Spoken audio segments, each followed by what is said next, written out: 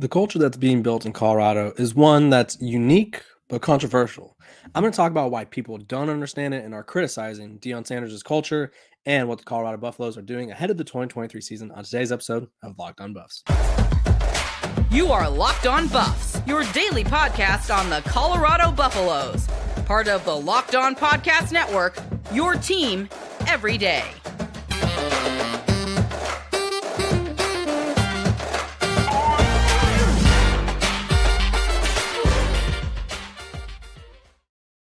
What is up, everybody? This is Locked On Buffs with a brand new studio behind us. Not behind us, just in general. We're working with new space, and so liking what we see. Today's episode of Locked On Buffs is brought to you by LinkedIn. These days, every new potential hire can feel like a high-stakes wager for your small business. That's why LinkedIn Jobs helps you find the right people for your team faster and for free. Post your jobs for free at linkedin.com/lockedoncollege. Terms and conditions apply. Okay, we're talking about a few different things today.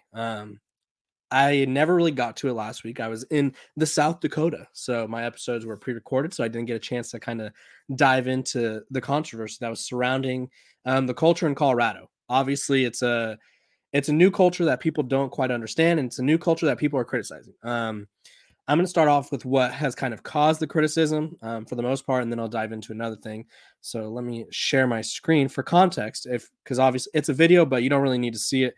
It's just Coach Prime discussing with his players what he likes and what he didn't like about what they did at a practice. So during this practice, there was a fight that broke out, and he wasn't mad about the fight, actually. He was mad about his players not getting involved in the fight and left some of their teammates hanging. So this is what he had to say.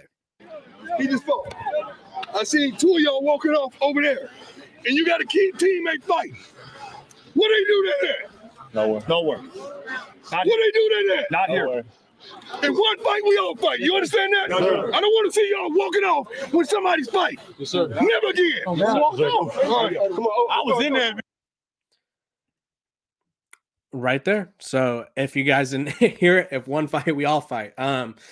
What does this kind of tell us about Colorado and Coach Prime? Well, for starters, it shows that he does in fact have a culture because, and I'm going to bring this up as well, he was getting ripped the other day by a writer over at Mike Farrell Sports. It was not Mike Farrell. Made that mistake myself just because I looked at the article, saw it, and I was like, oh, it's Mike Farrell. It was someone who writes on his behalf, or not on his behalf, but writes for him. So let's see. Culture. Oh, because they said that he's going to fail miserably. And so this is what his quote was on, I guess, what's going on in Colorado. He said, and he misquoted Coach Prime here because he says that he includes a quote that says, I don't care about culture. I don't even care if they like each other. I want to win. I have been on some teams where the quarterback didn't like the receiver, but they darn sure made harmony when the ball was snapped. And we're not like that. Trust me, these kids are very fond of one another. So they're very fond of one another. So I think he was just alluding to the fact that they're not there to make friends. They're there to win games. And I think every coach in the country would say, yeah, we want our players to like each other, but we want to win games. And this guy from Mike Farrell, Scott Solomon, I don't know how to say his name, but he says, this is not a championship pedigree team that Sanders inherited in Boulder. Colorado went 1-11 last season, and slime time is what he called him, flipped the roster after the spring game. He then said, the Sanders family will soon learn they're not getting ready to play games against Bethune-Cookman, Florida A&M, or Arkansas Pine Bluff, And he says, after opening the season at TCU, the Buffs will come home to face a rejuvenated Nebraska squad, and then they play host to in-state rival Colorado State. They travel to Eugene to face Oregon before coming home to get destroyed by Caleb Williams in the University of Southern California. And this article was basically written about the lack of culture, and Coach Prime technically saying he didn't care about culture, but obviously people aren't reading in between the lines here. I think Coach Prime's culture is a winning culture. That's what he's trying to build. Colorado had a losing culture. They had a horrible culture last season. We saw guys making TikToks after making TikToks after losses on social media. He told us, this guy right here told us when he took the job and he met the team, that everything was kind of weird. He would go in to meet the position groups who he had just kind of talked about what he planned to do, and they were bumping music. They were on their phones, feet up on the table. And so he had to rebuild this culture. And I think the culture is kind of one that is interesting. I think Colorado has kind of established themselves as, and stay with me here, I'm not saying they're a blue blood program, but they have blue bloods like hype, if you will. Like people are wanting to discredit them. People are wanting to talk about them regardless of what is actually happening. And so honestly, it's really interesting to see all the attention they get. I had people responding or sending me tweets because they knew I covered Colorado. It was like random people, and they're like, why does Colorado have social media handles on their jersey? Like, why is Coach Prime promoting fighting? And it's not that he wants his team to get into a fight, because realistically, say they're playing TCU and things get chippy on the sidelines. The last thing that Coach Prime wants is his team to clear the benches and go start an all-out brawl and get a bunch of guys suspended and stuff like that. That's not what he wants. He wants players backing up their teammates, and he wants guys standing up for one another. If you didn't see the fight, which I cut the fight out of the video just because it was a minute long and I didn't want to play the whole video, there was basically a play where there was a little extracurriculars. Guys were pushing, guys were shoving, and they all bunched up together, and not everybody ran in there to help support their teammate. So what does that mean? Well, for one, it means that Coach Prime wants these guys to be a family. He wants them to be like, if that ever happens to you, you want everybody else backing you up, right? And so they'd probably be like, yeah, so do that for them. And I think that's what it more means when he says if one fights, we're all fighting. Like, it's not like, you know what? I want you guys to go out there every single week, punch someone in the face. Like that. Colorado, they want to be a disciplined team. If you're an undisciplined team, you're going to lose football games. But you also want to have your teammates' backs. And so I think that's a good lesson to learn. I think it's a good culture builder thing, like cultural building aspect. I think a lot of people kind of ran with it that Coach Prime wants his team to fight, and no coach wants their team to get into fights every week. I'm sure if you asked him, hey, Coach Prime, thoughts on your team getting into fights every single week just because, I think he'd probably say that they're undisciplined and he doesn't want that.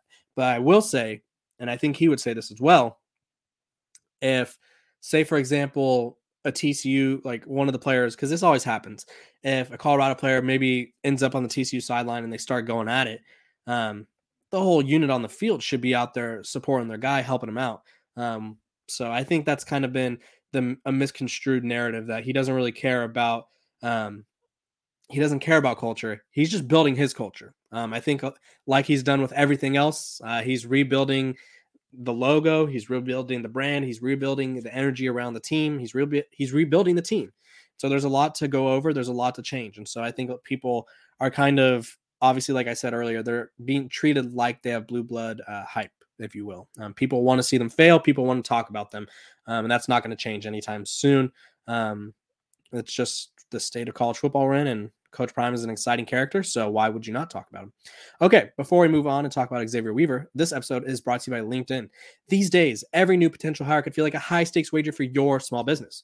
You want to be 100% certain that you have access to the best qualified candidates available, and that's why you have to check out LinkedIn Jobs.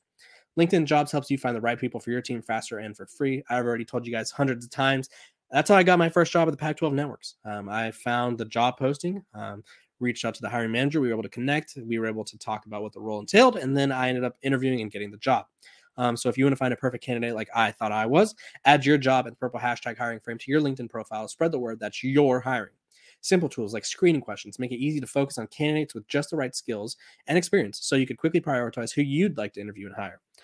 It's why small businesses rate LinkedIn Jobs #1 in delivering quality hiring versus leading competitors. LinkedIn Jobs. It helps you find candidates you want to talk to faster. Post your job for free at linkedin.com/lockedoncollege. That's linkedin.com/lockedoncollege. Post your job for free. Terms and conditions apply. Okay. So obviously you guys wanted to talk about the scrimmage a little bit. And I want to talk about it too. You guys have likely all or most of you have seen the tape. Colorado has scrimmaged a couple times over the past couple weeks, and we're seeing guys stand out. But there's one guy in particular, and obviously I've kind of already alluded to him, that's kind of standing out amongst the bunch. He's been talked about multiple times. He's a guy that I projected probably about a month ago that'd be a breakout star. It's Xavier Weaver, the USF transfer. Realistically, I think, and as they should be, I'm not trying to take away any of the success that Jimmy Horn or Javon Antonio or even Travis Hunter have had. But Xavier Weaver is the most proven receiver on this roster. He left USF as one of their most accomplished receivers of all time. I think he ranked 6th in like receptions or receiving yards or something. And he was that guy. He was the number one target. He was the guy that they looked to down the field. He was a deep ball threat, a jump ball threat, and kind of could do it all. He could, he's great after the catch.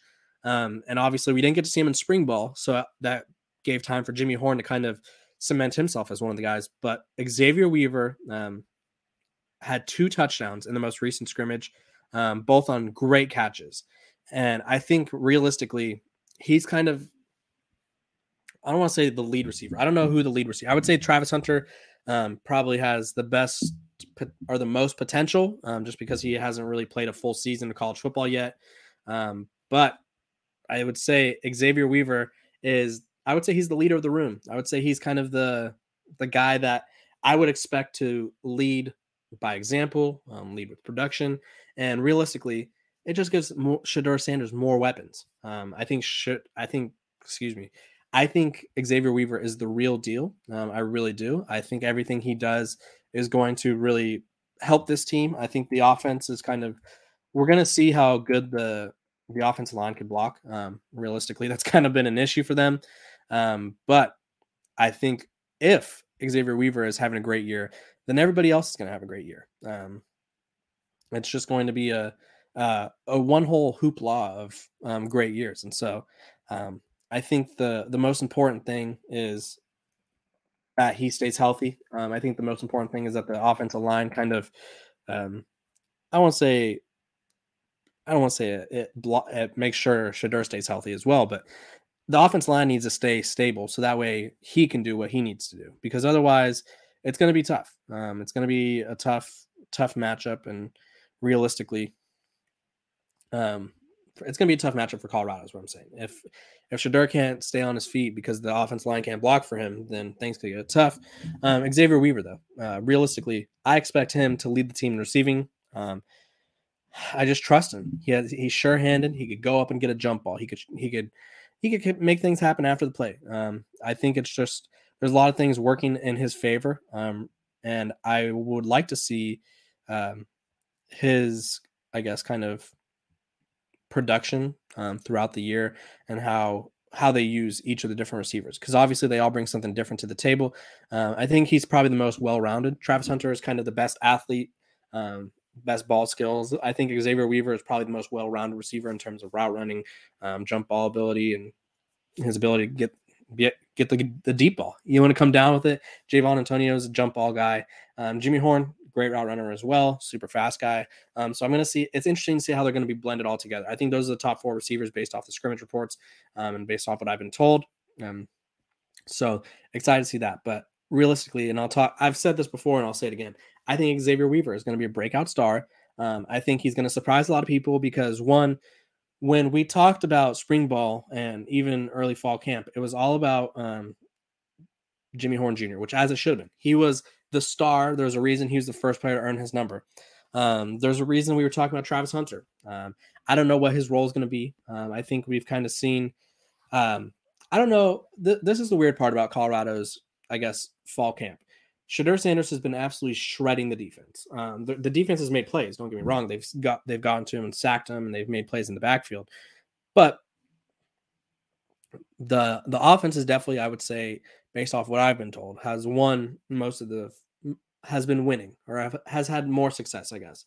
Realistically, what does that mean for the defense? I don't know. So I don't know if they want to preserve Travis Hunter a little bit, but we'll find out. But Xavier Weaver is just everything that they need in a receiver. I think if you brought in a receiver room that was just Xavier Weaver, Jimmy Horn, and say Javon Antonio, I would expect that receiver room to do well. So having Travis Hunter and Xavier Weaver and Jimmy Horn and Javon Antonio and all these other guys, they have a lot of weapons at their disposal. It'll be fascinating to see how Sean Lewis uses them, how he cooks them up, because as I've said before, Sean Lewis's offense usually focuses on 3 to 4 receivers that get a bulk of the touches. So you kind of want to be those top few guys. Who the top guy is, I don't know. I guess we'll find out who Shedeur likes throwing to the most. If I had to base off the spring game, it was Travis Hunter, but Xavier wasn't there. Based off the reports and the great catches he's making, it could be Xavier Weaver at the top guy. So we'll find out. But yeah, I wanted to tell you guys, Xavier Weaver's tearing it up in fall camp. Going I have an intern who's going to be working for me, and so he's going to be out there hopefully every week getting some footage for us, and I'm looking forward to seeing what he pulls in. So yeah, Xavier Weaver, he's going to star this season. Look for him to help Colorado win every game they do, and if he struggles, I'm sure they will struggle as well. When we come back, we're going to be talking about Colorado's win total. I think it's fair. It's that time of the year to talk about it again. We've had the whole offseason to discuss, and now the season's right around the corner. So we'll discuss that when we get back. Welcome back. We are talking about Colorado's win total. I think it's still at 3.5. And people have been asking over under. If I was a betting man, like, I don't know, all that.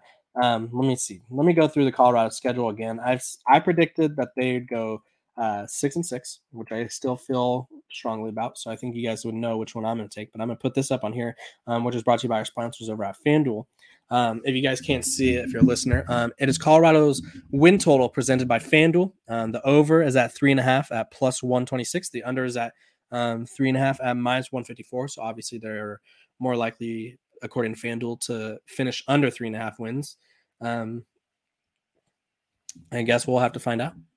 But I just wanted to run through it and talk about it again because we talked about it in spring, which I think when I first started the podcast, I think I said they were around 4 or 5 wins was kind of my estimation. But now I'm up to 6 or 7. I think 7 would be the ceiling for them. I think realistically, I think 6 is where I feel comfortable, where I'm like, yeah, could see them winning 6 games. And let me go through their schedule again because we know more about other teams. We're going to be talking about the TCU game this week. I'm going to have someone who covers TCU join the show, like I did last week with the Nebraska and Oregon and Colorado, or Oregon and Utah as well. At TCU, first game could be a tough one. I think it's winnable. I don't think TCU's 20 point. I don't think they're 20 points better than Colorado. We'll say they lose that one. Nebraska, I think they could beat them. I don't trust Jeff Sims until I see him not have turnover issues. He's been better. He's been improved according to reports around Nebraska about turning the ball over. But until I see it in a game, I won't. I'm not buying it. I'm not buying to what they're selling. So I think that's a win. I think the game against Colorado State, that's a win. At Oregon, tough place to win. Probably a loss. So they're 2-2. I think USC comes to town. USC is who I view as the best team in the Pac-12. I think that's a loss. So they're 2-3 now. But they get to go to Arizona State. Arizona State's a brand new team as well. They have a lot of new players. Their quarterback situation is kind of murky right now because Drew Pine went down, so they could be starting true freshman Jaden Rashada. I think they beat them. I think they beat Stanford. So back-to-back wins are 4-3. I think they could beat UCLA. That's 5. Oregon State, tough game. That's 5-4 right there. I think they lose to Oregon State. Oregon State's my I have USC and Oregon State making it to the Pac-12 title game. We'll see how that prediction fares as the season comes on. Senior day versus Arizona. I think that's a win. So if I was a betting man, which I'm not, because you guys know I reside in California, I think Colorado is going to hit this over 3.5. And if you're not familiar with betting, 3.5 just means they need 4 wins. So I projected 6. They only need 4 to hit the over. You guys comment below what you think over under. Realistically, they could be at 4 wins by, let me see, when did I? 1, 2. Even if they beat Nebraska or TCU, they could be at 4 wins by the first week in October. If they beat Arizona State, if everything goes right. So this bet is one that I think you should hit the over on. I think, let me go with reasons they hit the over. Shadur Sanders thrives right away. The offensive line protects him, and the defense is able to they're not going to shut down any of these passing attacks. These passing attacks are the best in the country. No defense is shutting down these passing attacks, but they can limit them. And I think that'd be a reason why. Reasons they don't hit the over. God forbid, I say this every time, injuries. If this team gets injured at certain positions, they don't have a lot of depth. The trenches. If their trenches don't live up to what they need to be, they're going to struggle. Turnovers. This is a minor one, but if they turn the ball over a lot on offense, I think it'll give other teams a lot of chances to, obviously, you turn the ball over a lot, you're not going to win games. And then the Pac-12 is just tough. Maybe they're just not ready or where they need to be at this time. So that's why those are the reasons I think they could go over, or maybe they could go under. You comment below what you think the biggest reason they could go over or under is, and I will give you guys feedback as I do every time on most of your comments. So I want to thank you guys for making Locked On Buffs your first listen every day. We're free and available wherever you get your podcasts. Make sure to like, subscribe, and follow. I appreciate you guys for tuning in. You guys have a great Monday and a great start to your week. You are